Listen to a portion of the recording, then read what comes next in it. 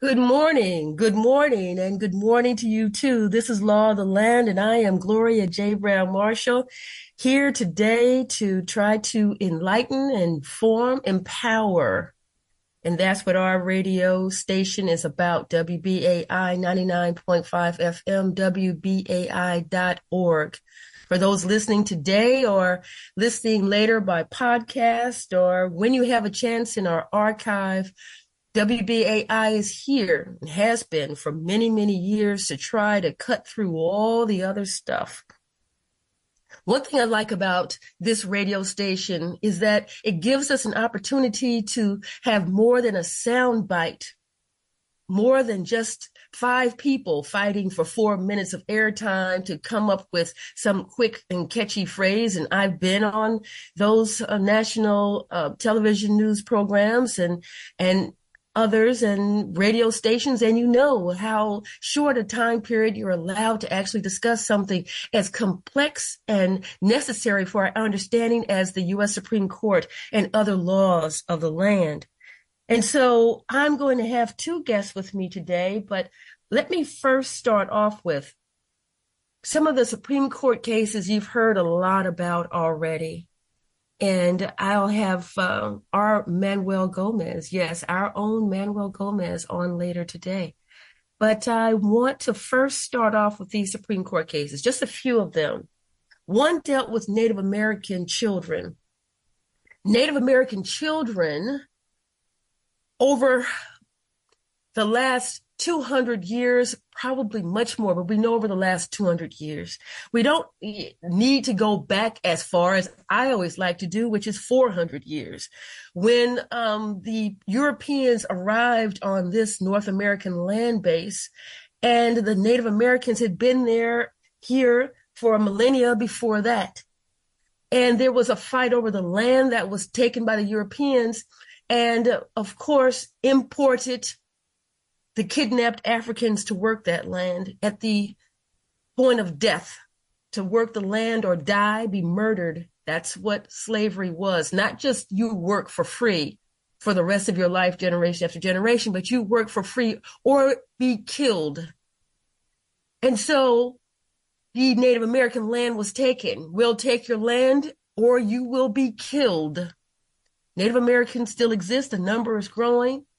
However, one thing that was decided in the 1800s after many battles, some won by Native American tribes, some won by the so-called cavalry, the U.S. Army, that's how they got started.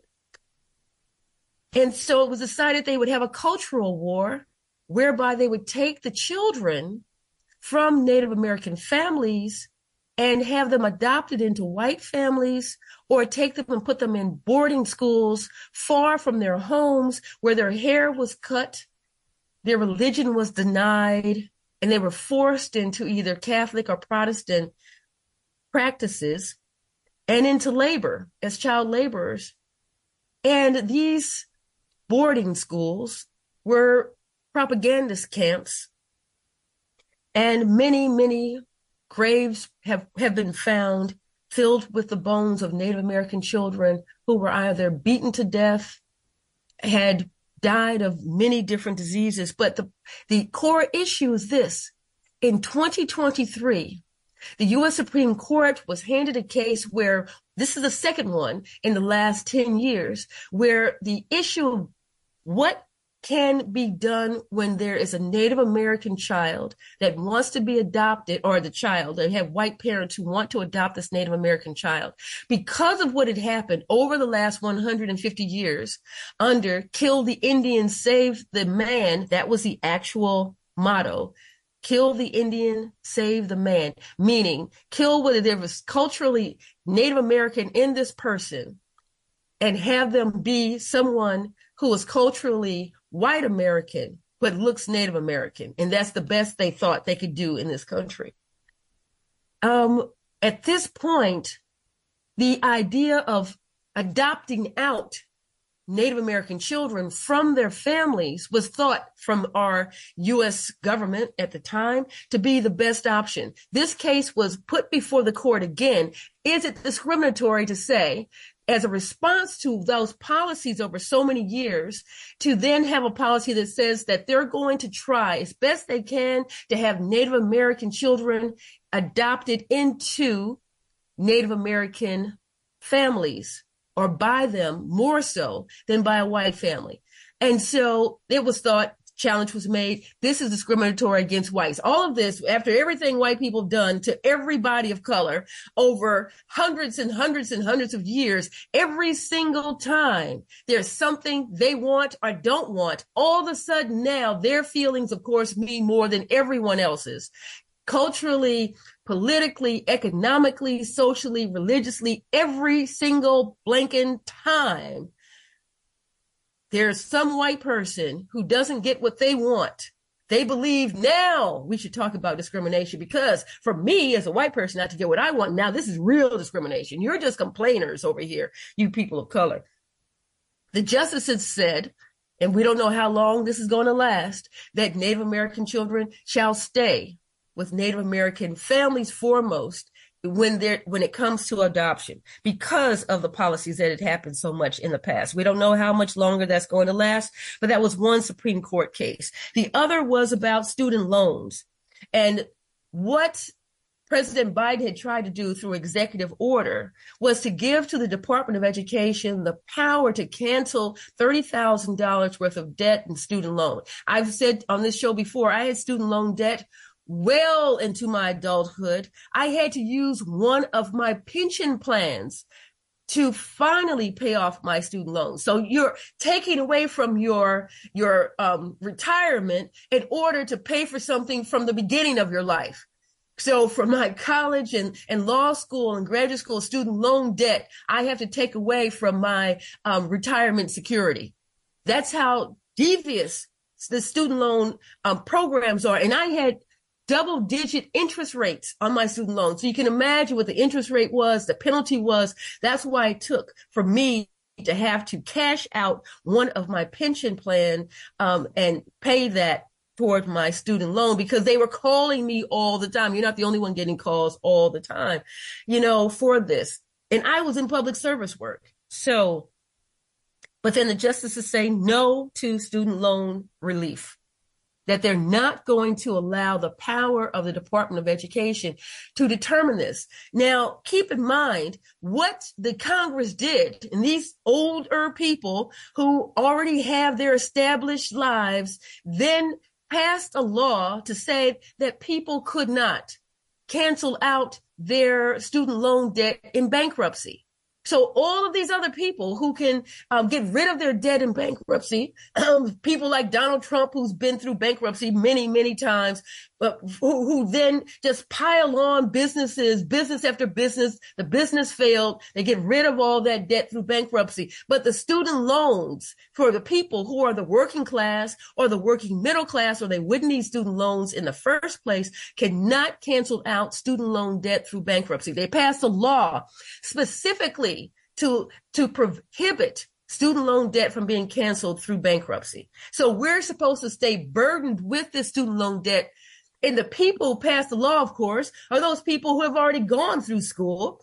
And then many of them probably went through using the GI Bill or other ways in which student loan tuition was not as expensive, to be in a place in which they did not have the kind of debt that I had in my generation and the younger people have today.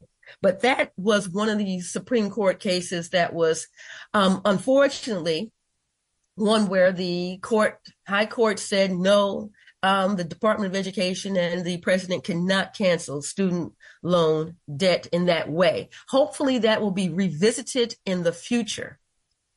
Another case before the Supreme Court, and what the Supreme Court does, it begins its term in the first week of October, and its last decisions are given at the end, the most controversial ones, at the end of June. And then, of course, they leave the country to try to get away from any of the blowback from their decisions.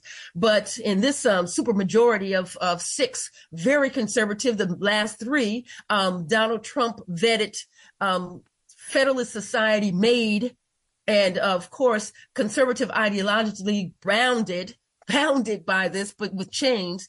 Those justices are part of the supermajority that don't really give us clear legal reasoning. They have the votes. And so they're not trying to give us the guidance we need as a country that judges need, the lower court judges need, in order to have consistent decisions across the board. The Supreme Court has 10,000 plus requests for certiorari, requests for review. It only takes about 200 to 250 cases. They're taking fewer and fewer cases each year, and those cases are necessary to decide conflicts within the circuit. At the Second Circuit, which is the circuit where we are in our area, Second and Third Circuit, those respectively include New York and Philadelphia, two major cities with cases, and the Ninth Circuit that includes Los Angeles, a major city, and Ninth Circuit is huge. It's the largest circuit and quite diverse, from Los Angeles to Las Vegas. But I want us to think about this. If the Supreme Court justices' decisions, and one from Justice Coney Barrett may be different from the decision of Justice Kavanaugh, we're unclear as what the law actually is, which is one of the crucial powers of the court, is to determine the law of the land so that we can follow it. The polls for the Supreme Court, their ratings are the lowest they've been since polls have been taken for the court. But this other case I want to talk about, and this is the web designer who had no real case, but decided that she would ask in Denver, where they had a law against discrimination against people who are gay, if I did not want to design a website for a gay couple getting married, is that within my right, or would I be violating the human rights law of Colorado? So there was no true case or controversy, which is needed for the Supreme Court to even take the case, or for a lower court to take the case in the first place.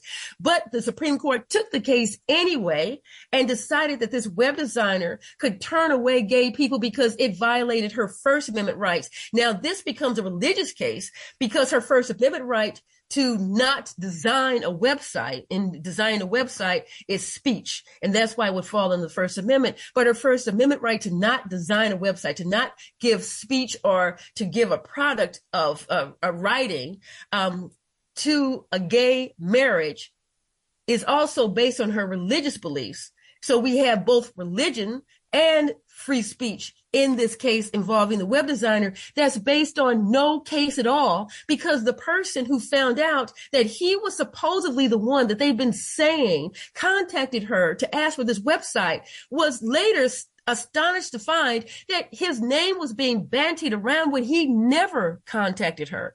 They made this up just so they can rule that this web designer could turn away gay people as a violation of and then overturn the human rights law in Colorado and Denver as a violation of First Amendment rights. This is what we're talking about as far as the Supreme Court being in a position in which they are sending out messages based on the fact that they have the votes. So I can say and do whatever I want because I have a supermajority of 6. And on a court of 9 justices, you only take 5 to create the law of the land. They have 6.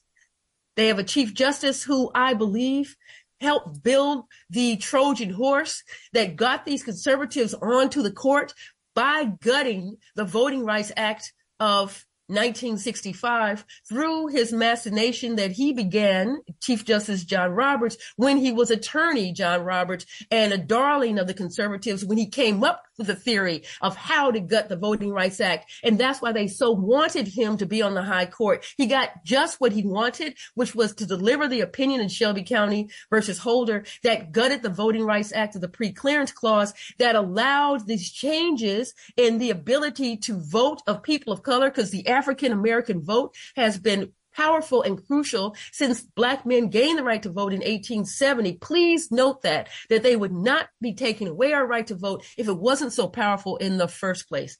And so here we now have this mess called the U.S. Supreme Court. We're going to talk about the affirmative action case after we return from this very short musical break. And my guest is going to be Dr. Dana Thompson Dorsey, who is not only an expert in education and law, but she's also a party in the case in Florida.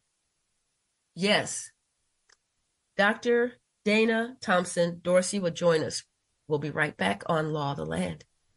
As you know, as my listeners on WBAI, I care so deeply about you and want to give you the cutting edge information, especially about the law of the land, because it affects all of our lives.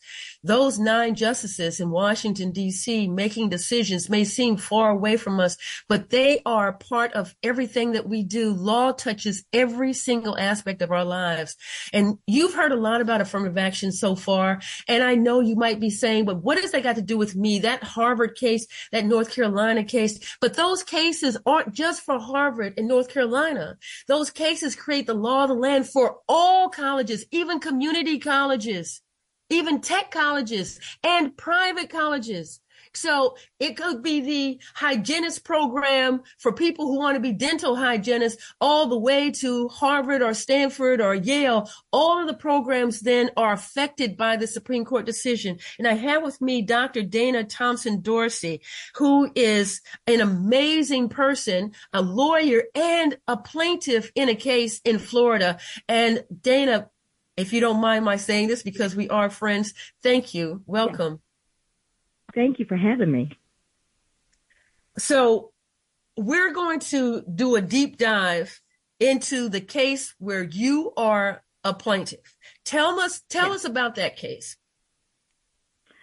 Well, the case in Florida is ACLU versus basically the Florida Department of Education, and as well as all of the Board of Trustees at the universities where the plaintiffs work. So that would include USF, University of South Florida, the University of Central Florida, Florida State University, Florida Intercontinental University, and University of Florida. And so we are challenging what most people know as the Stop Woke Act, but it is actually HB 7 in the state of Florida.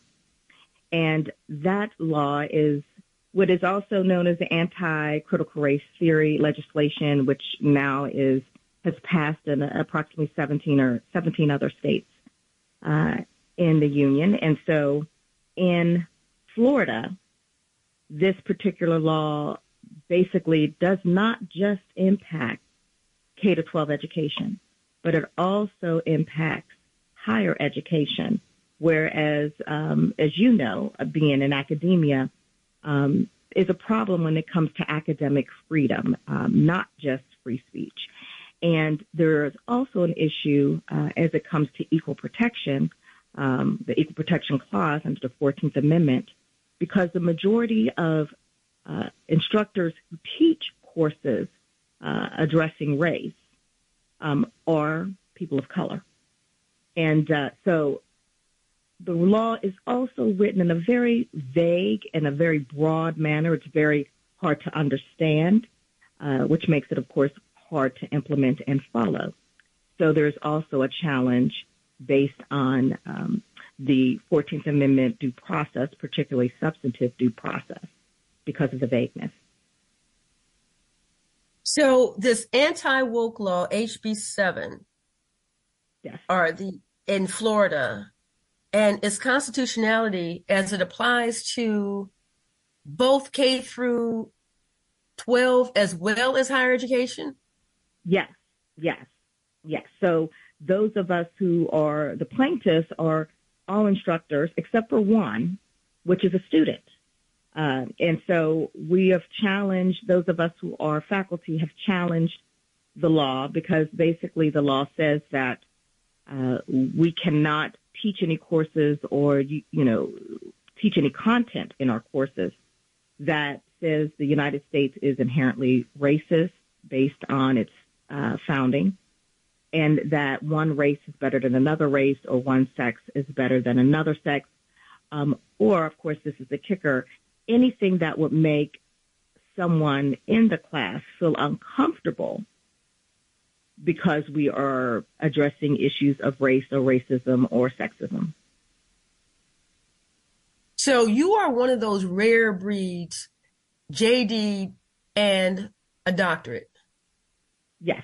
And yes. And so we need to understand that you were practicing civil rights law and then became someone who's in academia, who then is teaching. And at the same time, you're watching the incremental, Governor DeSantis based proposed legislation chip away at what has been something we take for granted, which is that we're going to begin to teach about all the people who live in this country, not just some of the people, and that we're going to stop with the fairy tales, stop with the George Washington chopped down the cherry tree and could not tell a lie. Let's stop with the fact that he could tell a lie because George Washington was also a slaveholder. And we need to tell both sides of the story. Yes, he was a very courageous general who led the Continental Army and defeated the British. And yet he was a slaveholder at the same time who used to take his enslaved Africans out of Pennsylvania every 30 days almost so that he could avoid the law that would have set them free on the 30th day. So correct. These are all contradictions, of course, but we're human and we have contradictions. So these laws seem to take into account the fact that if Americans and others actually know the true history of this country, they couldn't take it. Is it that they think we're all so weak-minded in this country that we can know about the foibles and the contradictions in other countries, but we can't understand the history of our own country to know that people were not angels who created this country, and people who run the country now are not angels? What is it that they want in this anti-woke period? What do they want from people of color, and what do they want from academics like you? Well, so, it's funny that you mentioned that we can't handle, our own truth, because it actually is written in the Florida statutes in terms of instruction in education, particularly K-12 education, that students are to learn about the Holocaust in Europe and how that originated in discrimination and racism and bigotry. And so it would never happen again in Europe or even in the United States. They are to learn that with regard to the Holocaust, but they are not to necessarily learn that when it comes to African Americans and slavery. So that's on U.S. soil. So that is interesting that you mentioned that. But to answer your question about this anti-woke stage that we're in, it's all politics, right? This is all politicization and a way to message this idea that it is terrible for people to be informed of everything that is going on around them currently and how it is planted in the foundation of this country based on history, based on the founding of this country, based on the British coming to the U.S. and forming these colonies that were already in existence. As I heard you talking earlier about Native Americans, we were talking about the adoption Supreme Court case of Native American children. Native Americans were here first. That's what makes them native, indigenous to American land.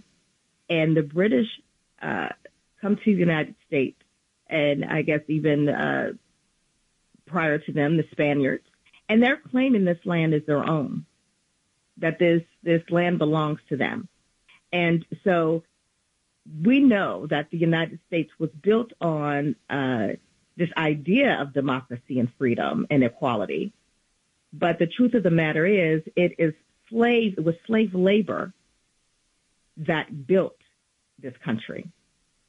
And none of that was based on equality or fairness or justice or democracy. It was based on enslaving a group of people from the continent of Africa who did not speak the language, know the culture, understand the language or culture, and treating them as chattel or property less than human. But let's circle back. Yes. Let's circle back. Let's circle back to the case. So Sure. if we can talk a moment about the affirmative action case. So in this affirmative action case, we have a case against Harvard, which is a private university, a case against University of North Carolina, and you attended University of North Carolina, Chapel Hill, correct? I was a professor there. So here you have University of North Carolina, Chapel Hill. You also, based on my understanding, attended HBCU at Lincoln University in Pennsylvania. That's correct. So now we have this is where worlds come in and intersect. So all of these cases, these two cases and the cases that have been through the affirmative action mill have been focused on primarily this idea of white women, or particular white plaintiffs or female, not being able to attend these colleges, and that University of Texas with the Fisher case, we had Grutter and Michigan, we had the Gratz case in Michigan as well. That one of the things that came out of it was that race would be one factor among many. So they would take into account whether or not English was spoken as a first language. They would look at whether or not it was a two-parent household or a single-parent household, whether or not the high school the applicant attended, was one with high need for free lunches. All these things were taken into account. So for them to choose and the person behind this is someone who's known for bringing these types of a conservative organization known for bringing these types of lawsuits. They don't want race to be used as one factor, not at all. But that's correct. The Supreme Court said if someone were to write an essay for entree into these schools as part of their application, they could include having a racial experience that they think would be important for the admissions committee to know. Yes, that's correct. As an academic, as someone who's attended an HBCU, historically Black college university, how does if somebody's listening to this, remember this is the time students are applying to schools. How do they apply this Supreme Court decision? What are parents supposed to say to their children? What are the counselors supposed to say to the students when they're applying for schools now? How do they apply this Supreme Court decision to their real life? So now what will happen, particularly since the Supreme Court, particularly Justice Roberts in his writing of the opinion, the majority opinion, mentions that students can talk about race. They can even talk about their experiences and maybe how they've overcome issues of racism or discrimination based on race in their personal essays. So that is something that is not excluded as part of this Supreme Court's decision in overturning the past decisions on race-based admissions in higher education. So while race cannot be part of the admissions process in terms of the admissions officers and reviewers reviewing applications, they still can consider a student's race if the student has written about race in their essay. So what about a school that doesn't have an essay? I don't know if all schools have essays, and especially since this is going to be, and I know you may not know, I'm just brainstorming this. Our listeners on WBAI are listening to our conversation as we try to figure out what this means, because we have grandparents, we have parents, we have professionals, we have people who want to go to graduate school. It's the summertime, it's the midsummer, people are putting in their applications. How is this supposed to work? What do you think? With institutions that do not have a personal essay as a requirement or even as an option, one thing we have to remember, what has not been struck down by the court is that checkbox. You know, we check boxes on race for everything that we do, and that includes college admission. So admissions departments will still see what people's race or how they identify their race by these check boxes on the application. But there's also the consideration of if a student is economically disadvantaged, or if they're a first-generation college student, or even based on geographic location, which is all part of the consideration that both Harvard and UNC Chapel Hill considers when they're reviewing applications and reviewing students holistically. So that will still be part of the application, even if a personal essay is not. Somebody mentioned, and I think this is actually going back to your HBCU experience, whether or not does that mean that HBCUs will be under the gun next? And so that is what's interesting. I guess we will have to see. Like, so Edward Bloom, which is the man who has been behind this mission of eliminating race-based admissions in higher education. So he's been the architect behind all of these cases since the late 90s. And including the Harvard and UNC cases against Harvard and UNC Chapel Hill. So his goal has always been around higher education. And I read an interview that he did with the New York Times, and the interviewer asked him what was next now that he has finally won in terms of higher education. Will it be employment, or will it be HBCUs? And he said he doesn't quite know, but maybe employment. So it doesn't seem like HBCUs are on his radar right now, but they may be. Or another organization may take on HBCUs. We don't know. Because based on the lawsuits against Harvard and UNC Chapel Hill was not just the Equal Protection Clause of the 14th Amendment, but also Title VI of the Civil Rights Act of 1964, which basically says that if an institution is discriminating on the basis of race, color, gender, so on and so forth, they receive federal funding, that money will be taken away. So arguably someone could say HBCUs are discriminating, but when the last time I reviewed an application for an HBCU, not meaning for admissions, but just looked at the application overall to see what it looked like. It does not discriminate based on race. The institution mentions that it is designated as an HBCU. You also now have what are predominantly minority institutions, predominantly Native or Hispanic serving institutions. Those also exist now and have classifications. So in telling the history of the organization or institution, they may say that. But on the actual application, besides the checkbox, it does not say that you have to be of a particular race to apply or to be accepted into the institution. In our last moments, we have about 30 seconds. What would you tell the student now in midsummer, having gotten all of this bad news from one standpoint regarding affirmative action, and knowing that the Asian Americans were used as pawns in this because the statistics did not show that Asian Americans were being denied access, but Bloom decided to use them because he knew that would be the wedge issue.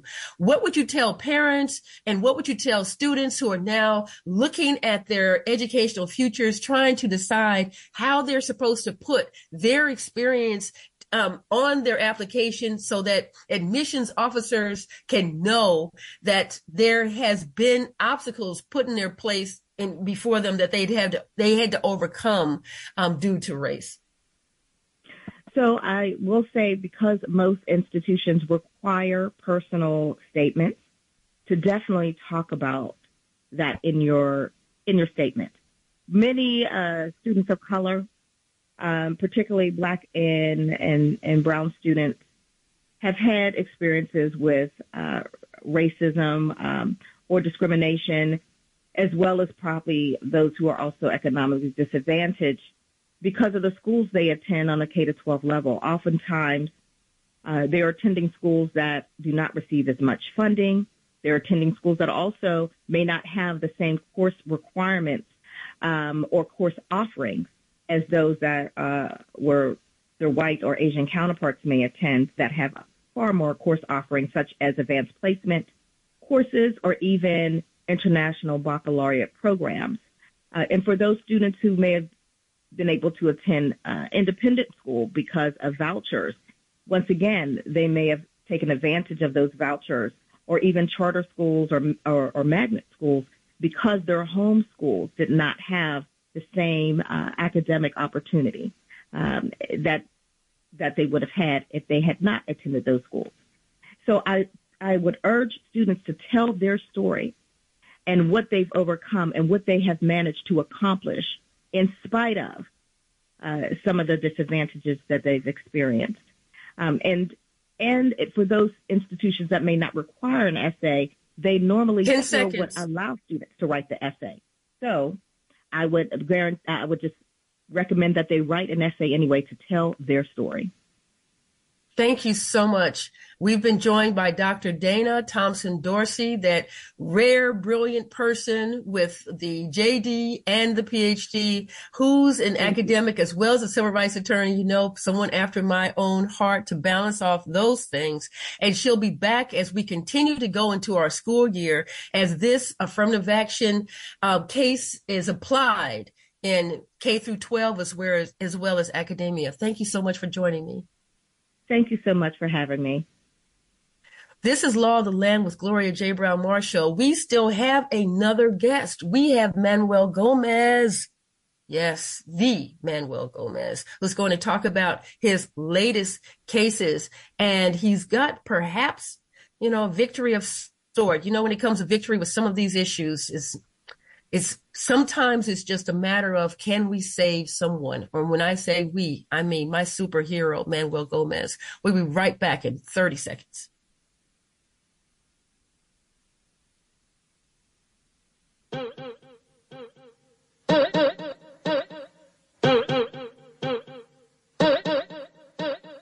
Y'all haters corny with that Illuminati mess. Paparazzi, catch my fly and my cocky fresh. I'm so reckless when I rock my Givenchy dress. I'm so possessive, so I rock his rock necklaces. My daddy Alabama, mama Louisiana. You mix that Negro with that Creole, make a Texas Bama. Yes, and that's Queen Bee and Beyonce, Formation. And I want to have Manuel here because every single time this man is putting his life on the line to do good for communities across the country. And good morning, Manuel. Good morning, Gloria, and thank you for having me on Law of the Land. And how are you doing? I know you're out there fighting a good fight, but you're my superhero. But I always want to, and I hope everyone does, pray for you to stay protected and in good health as you do these amazing feats of good. And, I have the COPD from 9/11, but, I've just been fighting through it and just trying to help these different cases from Georgia to Kentucky to California to New York and now to Connecticut. My latest case is on, it's a really disturbing one, people. It's a guy named Christopher Ambrose, who's a Hollywood screenwriter. He writes shows for the show Bones, B-O-N-E-S. He now has 3 charges of child molestation on him from his 3 children. All 3 children has filed charges separately on him. He's been molesting them allegedly for the past 3 years. I've been on this case now for about 2 years fighting him. The problem is that he's a millionaire who's had, $100,000 lawyers, and they've been extremely effective in stopping the courts from seeing my evidence. finally, this past 4th of July, I was able to get the last child away from him. He adopted these children, Gloria, and these 3 Hispanic children. One of them was a little boy who his mother was extremely poor and gave him up for adoption about 11 years ago. They never let the mother see the baby when the baby was born. They just took the child away from her so there would be no attachment, and then gave it to the adopted parents.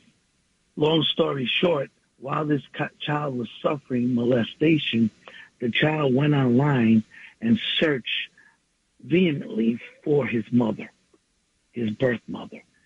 And then the child finally found her online, and the birth mother and the child reached out to me. And I told her what to do, and that, charges need to be filed on the behalf of the child because, I couldn't do it. She had to do it. So she came all the way from South Carolina. This is a woman who never saw her birth child. I got her to come to Connecticut and file the charges of molestation and then present my video evidence proving that he's molesting these kids. Long story short, the child ran to the birth mother, which was the first time they ever met. And I tell you, my heart broke. I couldn't hold back the tears from what I saw. And the emotions were so high. But to have this woman come and save this child who she's never seen before, and now on the 4th of July to have new meaning of freedom and independence for an 11-year-old. And I'm in the fight today. Actually, in the next 2 hours, I'm going to be in court because now the case is going in front of the juvenile court with the 2 brothers and sisters all together simultaneously, showing that this monster, who they call Dad, was abusing them. I actually have videos of them. He took the door handles off the doors, and I have the videos showing him in the living room with all the door handles off so he could easily molest the children at night. And every time these kids told their teachers or reported it in school, nobody would do nothing. They reported it to child services failed them. They reported it to the courts failed them. They reported it to the police failed them. This guy's, skills was writing stories for television shows, fictional stories, making them believable.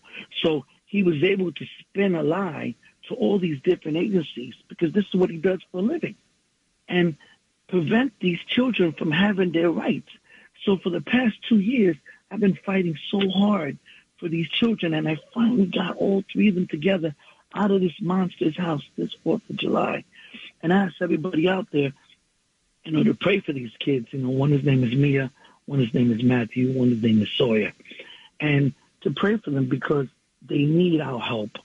They need, our prayers because the system has now taken over 2 years. Now, this Sixth Amendment right to a speedy trial has been flushed down the toilet. And I have overwhelming evidence from the 2 hard drives that his ex-wife took from Christopher Ambrose, which showed he had over 700 pictures of young boys, male Hispanics, on his computer. And then he had boys being rectally penetrated, forcibly. Well, we have to say, until it's proven, all of this is allegedly. And so just want to make sure, we want to make sure we're clear. Yes, that this is all allegedly what happened, allegedly what's going to be shown in court later on, as you said, later on today. Well, that's what I'm going to show. I'm here to drop the hammer on this guy. I'm here to close the lid on the coffin because this guy is nothing but evil. He makes Putin look like a schoolboy. That's how this guy is. And he's got white, tail white hair. The guy is like tail white. He looks like a character out of a James Bond villain movie. It's insane, and the fact is what's more insane is that these judges have entertained him and denied the children's rights for 2 years. This goes back to when last time you had me on the show, I wrote a piece of legislation called the Truthfulness of Decision Act to bring accountability over judges. We have so many judges that violate our rights and take 3 and 4 and 5 years to bring someone to trial. It's like the Sixth Amendment, the right to a speedy trial, is in the toilet.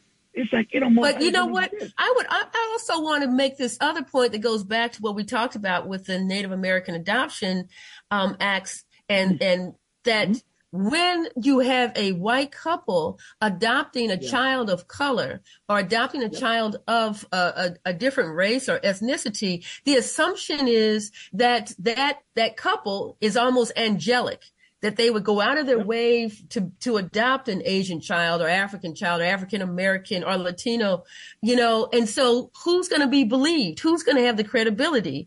This white couple or white father or the children of color. So I think that's another issue here. Well, these are children of color, and I'm glad you pointed that out. These are dark-skinned Hispanics.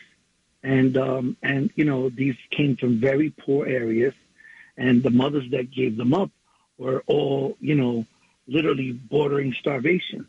And now for me to, the married woman that Mr. Christopher Ambrose was married to, he did everything to get rid of his wife once she uncovered the fact of his fetishes with young boys and what he was doing when she found out. This is while I was hired. So she brought the hard drives to me so that I can examine them forensically to just download what information was on there. And the information I got was disturbing. And the more I looked into it, the more disturbing. And then I tried to present it to the court. I actually got up on the witness stand. I actually sat next to the judge. And then just as I was about to open my computer and present the evidence, his $100,000 lawyers said, Your Honor, we need a sidebar. And then all of a sudden, I don't get to speak. They stopped the evidence from coming in.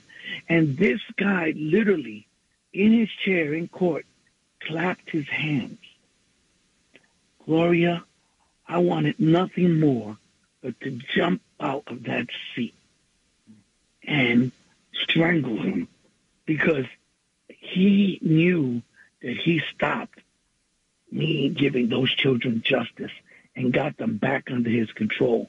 And then 2 weeks later, these kids reported him again to child services.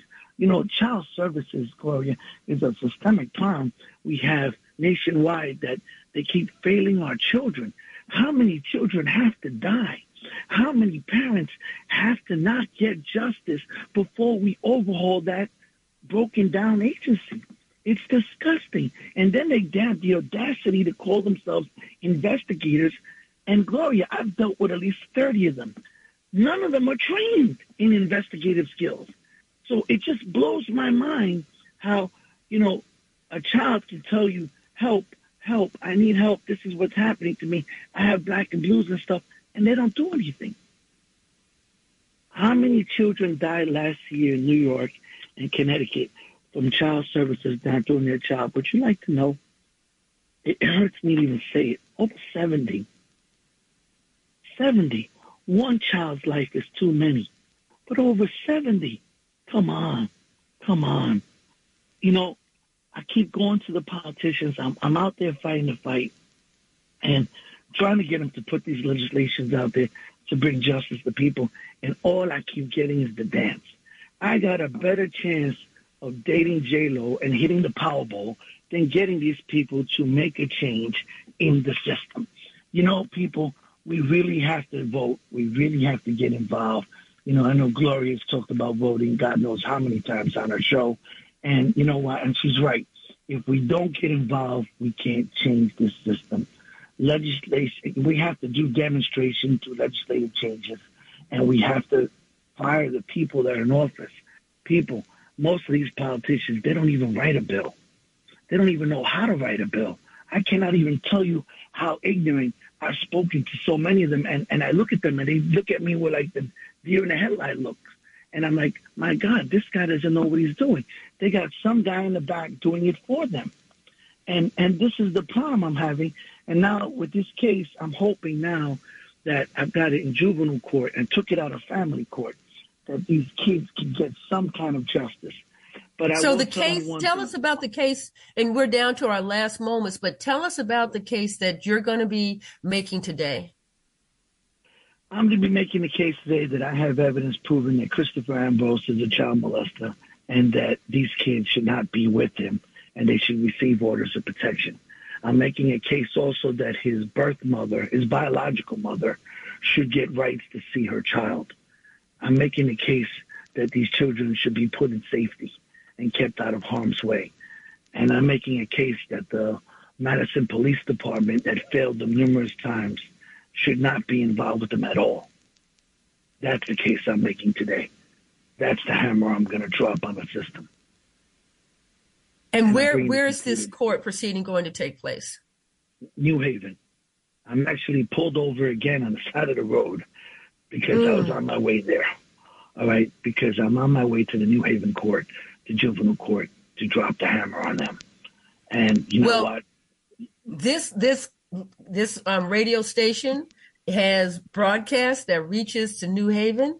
For those listeners who understand the importance of what's taking place here, you may find that some supporters are going to be in that courtroom with you today because Amen. They are hearing your voice on WBAI, and they will, if they can, be in that courtroom to help support you and those children.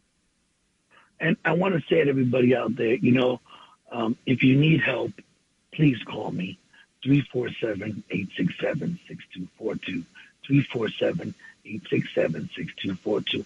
And also, people, please support WBAI. If it wasn't for institutions like this and Gloria's show, we got to keep this show running. Donate to them because it's shows like this that gives the voiceless a voice. Let me say that again. WBAI gives the voiceless a voice. And I thank Law of the Land, and may God bless Gloria Marshall and what you do. And thank you for your time. And thank you on behalf of Sawyer, Mia, and Matthew. May God bless all of you. And if you ever need me, call me. And if I don't pick up people immediately, call me like I owe you child support, because I won't pick up. We all love you, Manuel. Manuel, take care. Take care. Be surrounded by all of the strength that is out there spiritually that can protect you from the forces, because I know there are forces that want to see you harmed, and we all at WBAI want to see you win. Thank you so much for joining us this morning. Amen. Thank you. God bless you all. And you heard, this is Manuel Gomez, our superhero on WBAI Law of the Land. And he said it, 212-209-2950. That's the number to support this program. 212-209-2950. 212-209-2950. Become a BAI buddy. Become a buddy and tell them, I'm here to support Law of the Land. And he said it for you. Where else are you going to get that much time to hear about these cases? Where are you going to hear from someone like Dr. Dorsey, who's not only a civil rights attorney, but an academic and a plaintiff in the case against Ron DeSantis's anti-woke legislation? When are you going to get this information, and not just a soundbite of a few moments with them, but to allow them the time to actually express themselves? We give that platform to you.